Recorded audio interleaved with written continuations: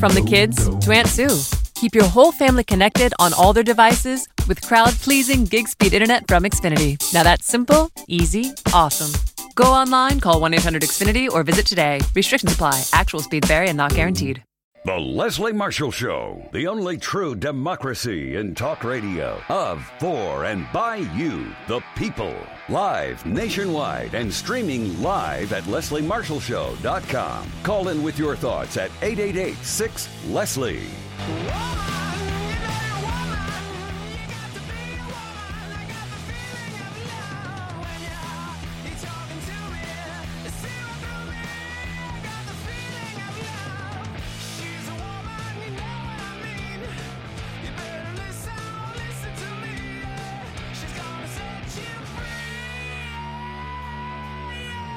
Here to set you free. How are you? Happy Thursday. I'm Leslie Marshall, and welcome back to not only the only true democracy in talk radio, but the fastest growing progressive radio talk show in the United States. And we have you to thank for that. Also, a great guest joining us, like in this hour, Mr. Stan Johnson. Mr. Johnson's been on the program many times before, and it's good to have him back. He is the International Secretary-Treasurer of the USW, the United Steelworkers Union.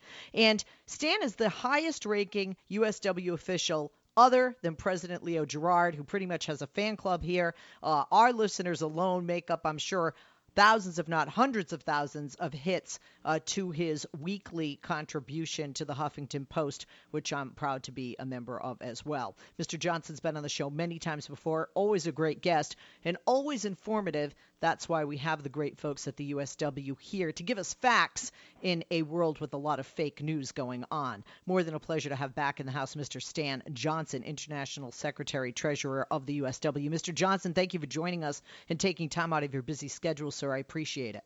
Thanks for having us on, Leslie. It's very much appreciated. Always a pleasure to have you with us, Mr. Johnson. I also have a bit of a crush on your accent. I hope that's okay. I'm married, so I'm not hitting on you there.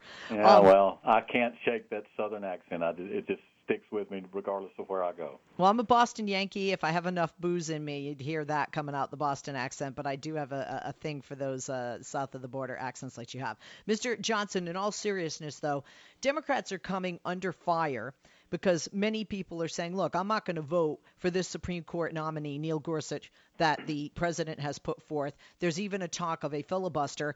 They're saying that this nominee needs a royal flush to even, win at this point and keep his seat.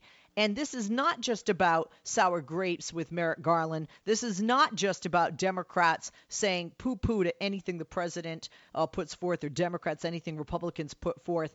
This is because this individual, if he were to become a part of this 9-member Supreme Court, the highest court in the land, is dangerous for the American people, and even more specifically, very dangerous for the American worker, which many voted for this president, Donald Trump, to be in the position that he is in.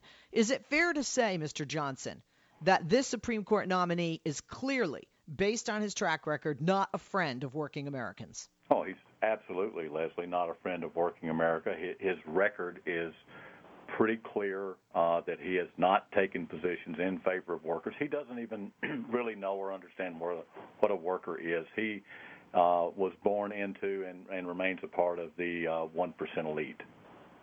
This is somebody also who has, if you just look at, one of the things that I have to say, I'm a liberal Democrat. And when I heard Merrick Garland's name and did research on him when President Barack Obama nominated him to the court nearly, a year ago now, Judge Garland, a former federal prosecutor, 20-year veteran of the most important federal appeals court, arguably, he was more moderate than I thought, but I thought that was the right thing for President Barack Obama to do. He's certainly not only more moderate than this nominee, he's more qualified. And that in itself, don't the American people, regardless of political ideology, want what's best for us? We want a moderate court. We want a balanced court that is not going to side with politics, but side with the best interest of the American people and the American voter. Certainly, we need a balanced court. We need people of all kinds and ilks to look at the law and try to apply it as it exists, as it should exist today. The real problem here is that Gorsuch is a Scalia-style originalist. He somehow believes that the people that wrote the Constitution somehow knew and understood everything that would happen in the future on the date it was signed in September 1787. And there's no reasonable or practical application to today's world. I mean, we're in a world today that those original signers could have no clue. They could not have foreseen a global economy, the internet, self-driving cars, for God's sake. I mean, there has to be a reasonable and practical application of the law in today's society, not the originalist mentality that somehow these people had the ability to see well more than 200 years into the future. Another thing is, if normally we look at, quote, normal times and, our politically, and with appointments to and nominations for the Supreme Court, left will appoint left, right will appoint right. A Republican would appoint someone like this man. The problem is these are not normal times. Let's talk about specifics with regard to working families. For filling the Supreme Court vacancy, to get our 9 court and to be the most reasonable, fair, and moderate, dare I say, court. The court makes many decisions with regard to working families. They rule on whether people are paid properly for the time that we work. Also, if we are out caring for somebody who is sick in our family, that we have a job to return to. Also, do we have safety measures in place? Are we safe on the job from harmful substances or from, harmful behavior? Are we protected from being fired illegally when we choose to form unions? And if you look at the record of this man, it is deeply troubling with regard to workers' treatment, workers' rights, and protections for the American worker, the working class, the middle class, the majority of the American people. Well, I think he is, without a doubt, as you said, there are huge issues with how he has attempted to apply the law, not necessarily successfully in all cases, but he has, without doubt, erred on the side of corporations each and every single time that the circumstance arose, whether the individual had a right, as you said, whether it was pay or safety or whatever the circumstance was, or whether the corporation had the right. He's a corporatist and has always been a corporatist. The sad thing is, he goes to Capitol Hill and he talks a lot and says nothing. He's masterful in his ability to say so much and have so little said when he gets through. Are you surprised that when given the opportunity, President Trump could repair some of the damage and the division among the American people that he promised to do, to unite, by nominating a moderate candidate for the vacancy that, Justin Scalia left, obviously, with his death, and instead chose to select a very conservative judge from the Federal Court of Appeals for the 10th Circuit? If you look at the jurisprudence and you look at the writing style of that circuit, some would say they're even to the right in some areas of Justice Scalia, who, although very conservative, has ruled with the more left-leaning judges on certain issues in the past based on the Constitution, which is what a Supreme Court judge is supposed to do. Well, you asked if I was surprised. In all honesty, I don't think I can be surprised anymore. The promise to drain the swamp, the promise to work for workers, to change the trade laws, to build the wall and have Mexico pay for it. Almost everything that has been promised has not been followed through on. Not that I agree with a whole lot of the promises that were made to begin with. But for me to say I'm surprised, no, I'm not surprised. I think what is, he said what he said during the campaign, but he's surrounding himself with insiders and Wall Street elites, and I think he is marching to their drum rather than marching to his own, as he said he would when he was campaigning. I want you to speak, Mr. Johnson, to how much of an issue, how much trouble this would be specifically for the public sector labor unions. Never mind, we look at environmental regulations, women's access to contraception, those aside. But with regard to the public sector labor unions, this type of appointee, and God forbid there be a second appointee, because, Ruth Bader Ginsburg is getting on in age, and so are some others. Talk to us about how specifically this troubles the public sector labor unions. Well, as we all know, public sector labor unions are under intense attack from the Republican Party, Republicans in individual states. They are trying to strip away their right to bargain collectively. They're trying to strip away their right to participate in a political process. They're trying to strip away their right to collect dues, to have the very rights of forming a union. And his track record and his jurisprudence, as you have stated, is everything but in favor of those individuals that have every right that every other American citizen should have, and that's the right to collectively bargain and bargain with their employer over the terms and conditions in which they're employed. We're going to take a quick break, and when we come back, we're going to continue our conversation with Mr. Johnson. But when I say we, that is not just me, that's you as well. If you have a question, you have a comment, you have a concern about what the Democrats should do with regard to this nominee put forth by President Donald Trump, a very conservative nominee that will hurt so many of us who are working class, who are middle class, and the protections as workers that you not only have come to know and love and that unions fight for you to have, but quite frankly, I think we'd all agree it is not just the right thing to do when we look at right and wrong, but the humane thing to do. We don't want to go backwards. And that's why I pride myself in calling myself a progressive. We want to progress, right? We want to progress with technology, with the type of jobs that we have going forward. We don't want people to be hurt in the workplace. We don't want them to be hurt by an employer with regard to termination or stripped of pensions or health care benefits and not being paid properly, not being classified properly. We also certainly don't want anybody to be around hazardous material, and we want the right pay for a job that, quite frankly, union workers are better equipped to do because they're more qualified, they're highly trained, and they have the experience. We'll be back with Mr. Stan Johnson, International Secretary Treasurer of the USW. Follow the USW, or specifically President Leo Gerard, on Twitter at USW Blogger. The website is usw.org. We're going to take a break. When we come back, if you want to join us, 888-6-LESLIE, 888-653-7543. Talk to us about this Supreme Court nominee. Thumbs up or down on this one.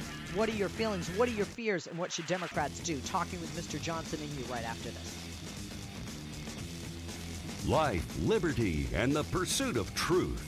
The Leslie Marshall Show. Give her a call now at 888-6-LESLIE.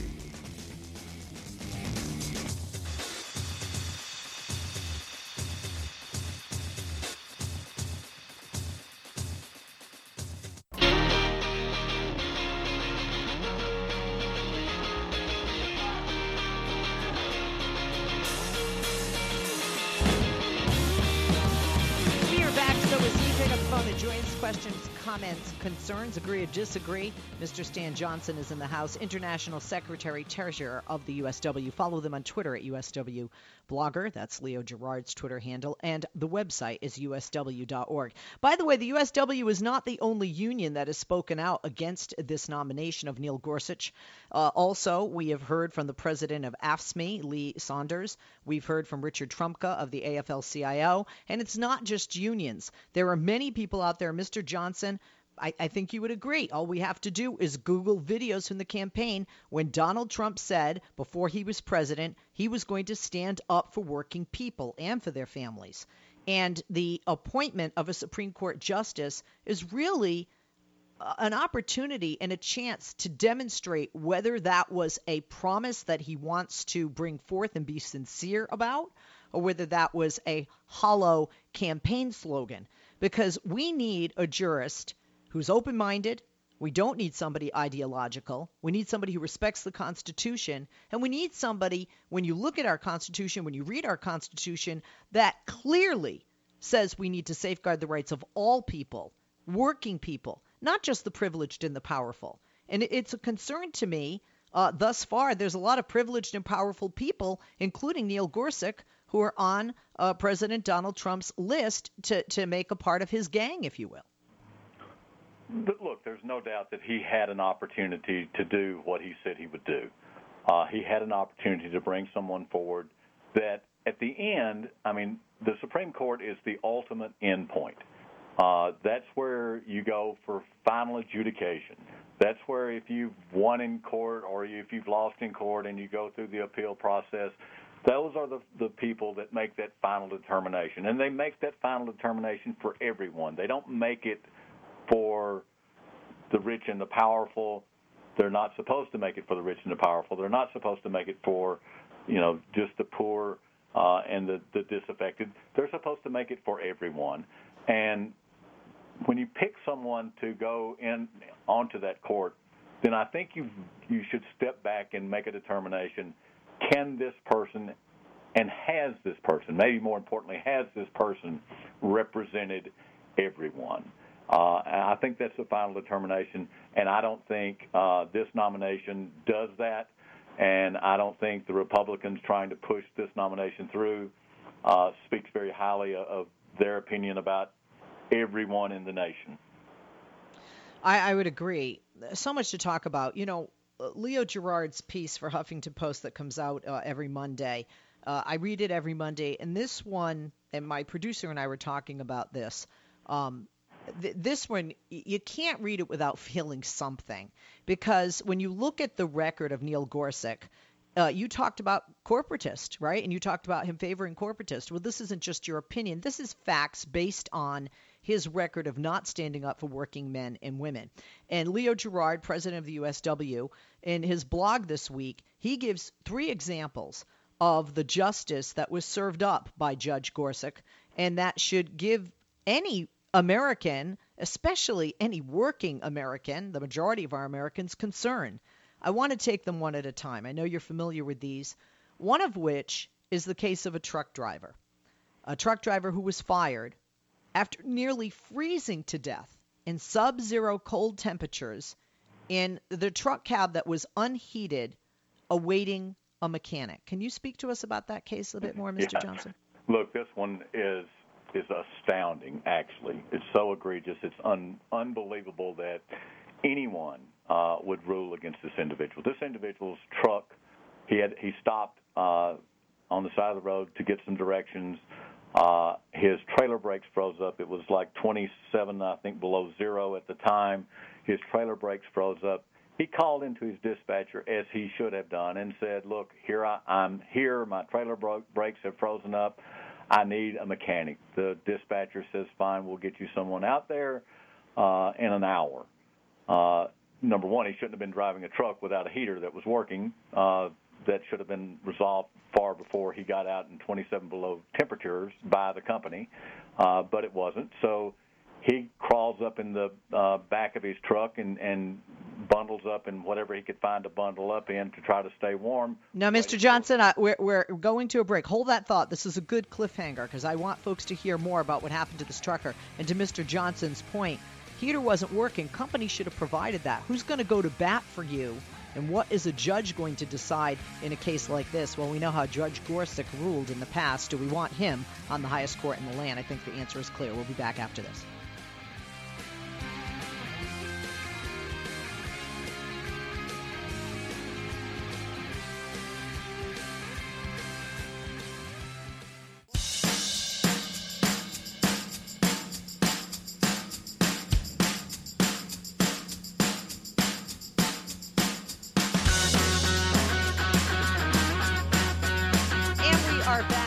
Talking with Mr. Johnson, Stan Johnson, that is, International Secretary Treasurer of the USW.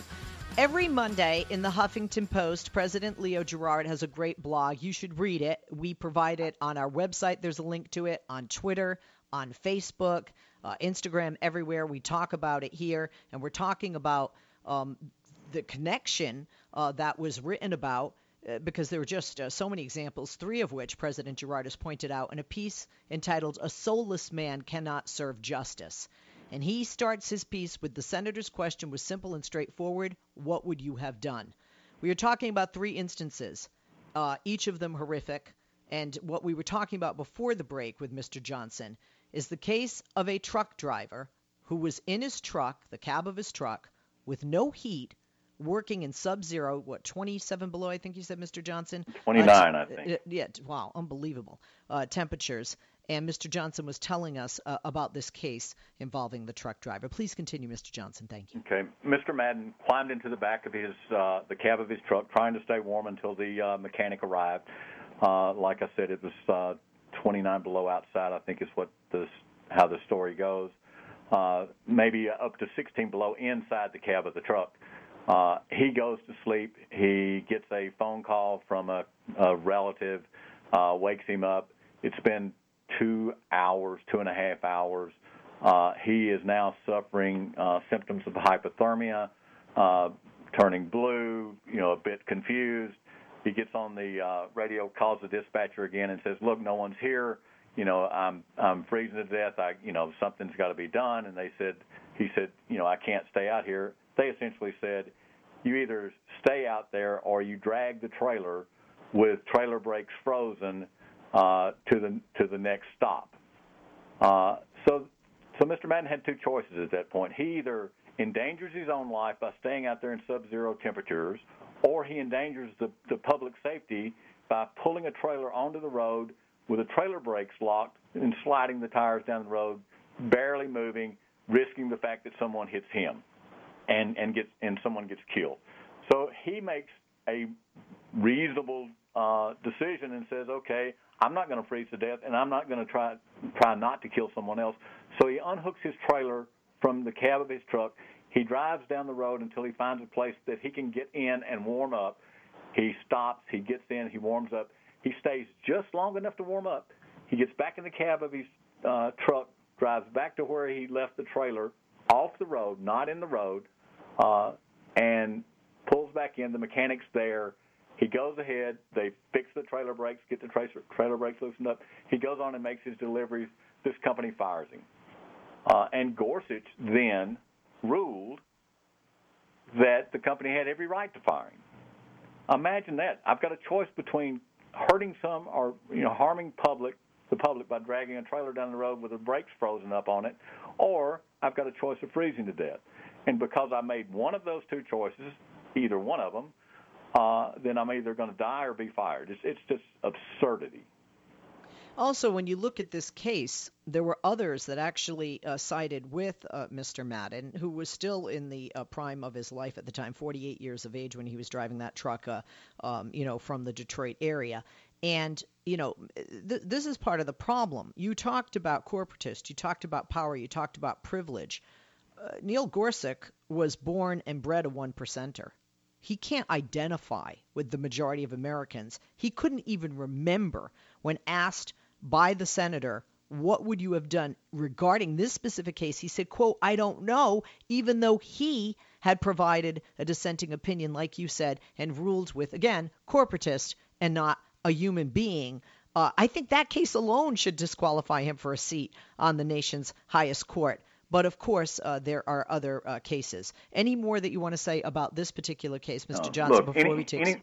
Anyone that's going to sit on the Supreme Court should have a higher regard for human life, period. Yes. This was a circumstance where either this individual was going to freeze to death or this individual was going to put other people significantly at risk by using a hazardous piece of equipment on the highway. There is no middle ground here. There is no way to justify. There is no simple explanation. This is just a disregard for human life. It is. There's no question about it. It's a soulless man, as President Girard called it in his blog, in his piece. Let's take some calls before we talk about a couple of other examples. Let's go to Ishmael on line 2 in Manassas, Virginia. Ishmael, good afternoon. Thank you for joining us. Question or comment for Mr. Johnson? Yes, Leslie, thanks so much for taking my call and greeting to you guests both. This Supreme Court nominee was presented by the petro-billionaires, the Mercer family, all these billionaires. He's nothing but a judge for millionaires and billionaires, and there's the reason why they had him in there, so he can side in any case with them. One case that really troubled me is the situation where a police officer in Denver shot a man who was running away in the head. He tased him, and the man died. And the judge basically gave immunity to the police officer, and he said that he's not liable at all. So this is the worst judge that you can ever have in the Supreme Court, and it's a position where he's going to be there for life, and it's just not, and I'm very disappointed. And he never answered any questions clearly during the hearing. He never gave a clear answer, and I don't even know what his position is right now. Okay, thank you for that, Ishmael. Mr. Johnson, did you want to comment? Look, I think it's another disregard for human life, and I think he's absolutely right. As I said when we opened this, he talked a lot and was very masterful in saying nothing. And I think a lot of people walked away from listening to that hearing wondering where he really stood on anything and not knowing. Ishmael, thank you for that. Let's take another, and we go to Reggie in Decatur, Georgia, on line 3. Reggie, good afternoon. Question or comment for Mr. Johnson? Well, I have a question for your guest, Mr. Johnson. So how do you think that the Democrats should oppose against having Neil Gorsuch as the Ninth Circuit judge, despite possibly incurring Donald Trump's wrath? Because if they stand to oppose him, he's going to attack them. Well, okay, Reggie, that is a good question. Let me expand on that. First of all, it's not Ninth Circuit. It would be the ninth seat in the Supreme Court, the highest court in the land. As Ishmael pointed out, this is a tenured position. The only way you leave is if you quit or you die. You can't, really be fired from that position. Mr. Johnson, there are those that say Democrats shouldn't filibuster. I'm sure you've heard the conversations this time. Wait for the next one because the next nominee may even be worse. Do you have any thoughts to that, to Reggie's question? Look, I believe that you have to look at each nominee from a principled position. And I think if you look at Neil Gorsuch from a principled position, you can't support. I don't believe in gamesmanship. I don't believe in it might get worse. I believe that every senator has an obligation to look at the individual and make that principled determination. And if they, if it turns into a filibuster, then so be it. It's sad that the Republicans claim obstructionism when they did what they did with Merrick Garland. It's just absurd to even, I would be ashamed to say it. They wouldn't even hold a hearing. And now they're saying that somehow the Democrats are trying to be obstructionists. I think the Democrats should, as everyone else should, look at the individual, look at the record of the individual, look at what you believe that individual will do for people, for the citizenry, and then make your determination based upon that. And I think if they do, they will probably end up with a filibuster. Let's continue with stories because we heard about the police officer from Ishmael. We were talking about Mr. Madden in that truck. Let's talk about another situation this is a lawyer and college professor who actually suffered breast cancer and then leukemia, fired for not returning to work despite advice from her doctor not to risk exposure to outside illnesses like flu, of which there was an epidemic on campus, because her immune system would be compromised. It wasn't strong enough to handle that. Can you speak to us about this case? Yeah, each one just as bad, if not worse, than the prior. When we just start listing, and these were only just a few examples. Ishmael listed a fourth, but this is the second one listed in President Girard's piece for Huffington Post. Right. Look, it's hard to say which is the most egregious because they are all so egregious. This lady, Miss Wang, was a lawyer and a college professor, as you said, had been being treated for breast cancer and then leukemia following, which is not that unusual. In some cases, I think there are some forms of treatment for breast cancer that create a circumstance of leukemia. Her time to be off was up. She was supposed to come back to work. The doctor said, look, your immune system is depleted. There is a flu epidemic on campus. You don't need to go. She did what any, again, logical person would do and said, look, I've fought a battle against cancer. I'm winning, and I am not going to put my life at risk by being immediately exposed to flu. The university fired her. And guess what? Gorsuch upheld it. It's just unbelievable, actually, to me. And the last one from President Girard's blog at Huffington Post every Monday, this involved an autistic child. And Judge Neil Gorsuch said it was okay for a school district to provide instruction to special needs children that resulted in improvements so trivial as it was barely able to be measured. And this, I know there are a lot of people out there who have children that have various types of physical or mental handicaps. They're concerned, about him, and especially because you already have Betsy DeVos on board. But then when you add him, onto the court, the highest court in the land, many people feel that all the progress that has been made in the public school system for children that, live with and suffer from something like autism, that this would be beyond a giant step backward. Can you speak to us about this case? I'm a mom. I have two children, 8 and 9, and I just shake my head at these things. Look, I can't get my head around a judge saying that it is okay to provide some educational opportunity. I think merely more than de minimis is how it was termed. Look, we're only as good a nation as we care to be. As we have an obligation. All of us have an obligation to take care of the least of us. And who in this country, and there are a few, sadly enough, who in this country could be so heartless as to not care that a child with a disability received an educational opportunity that could change their life forever? Some of these things are just so horrific and so egregious that you can't imagine anyone, regardless of whether they were a judge or a common man, looking at this and coming up with these kind of determinations.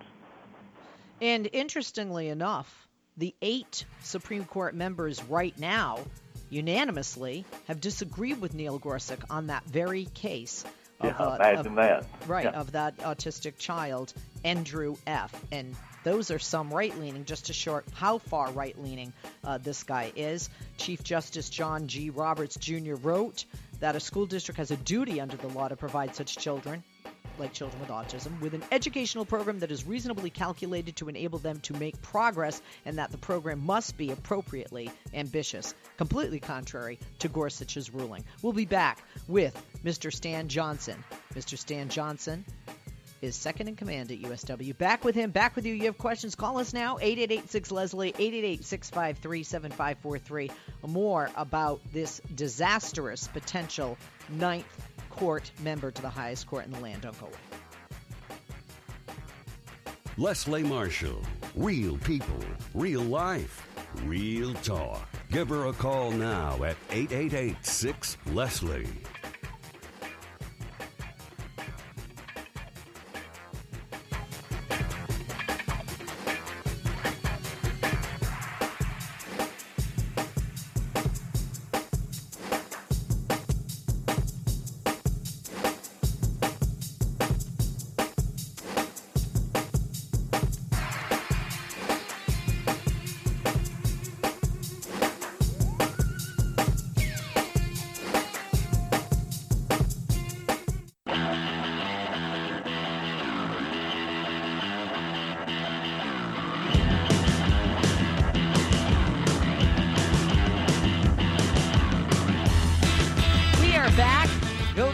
USW.org during our breaks. Heck, go right now and follow President Leo Girard on Twitter at USW Blogger. We're talking to the second in command, right under President Girard, Mr. Stan Johnson. He is International Secretary Treasurer of the USW. He has been since 2009, and the reason he continues is because he does a great job.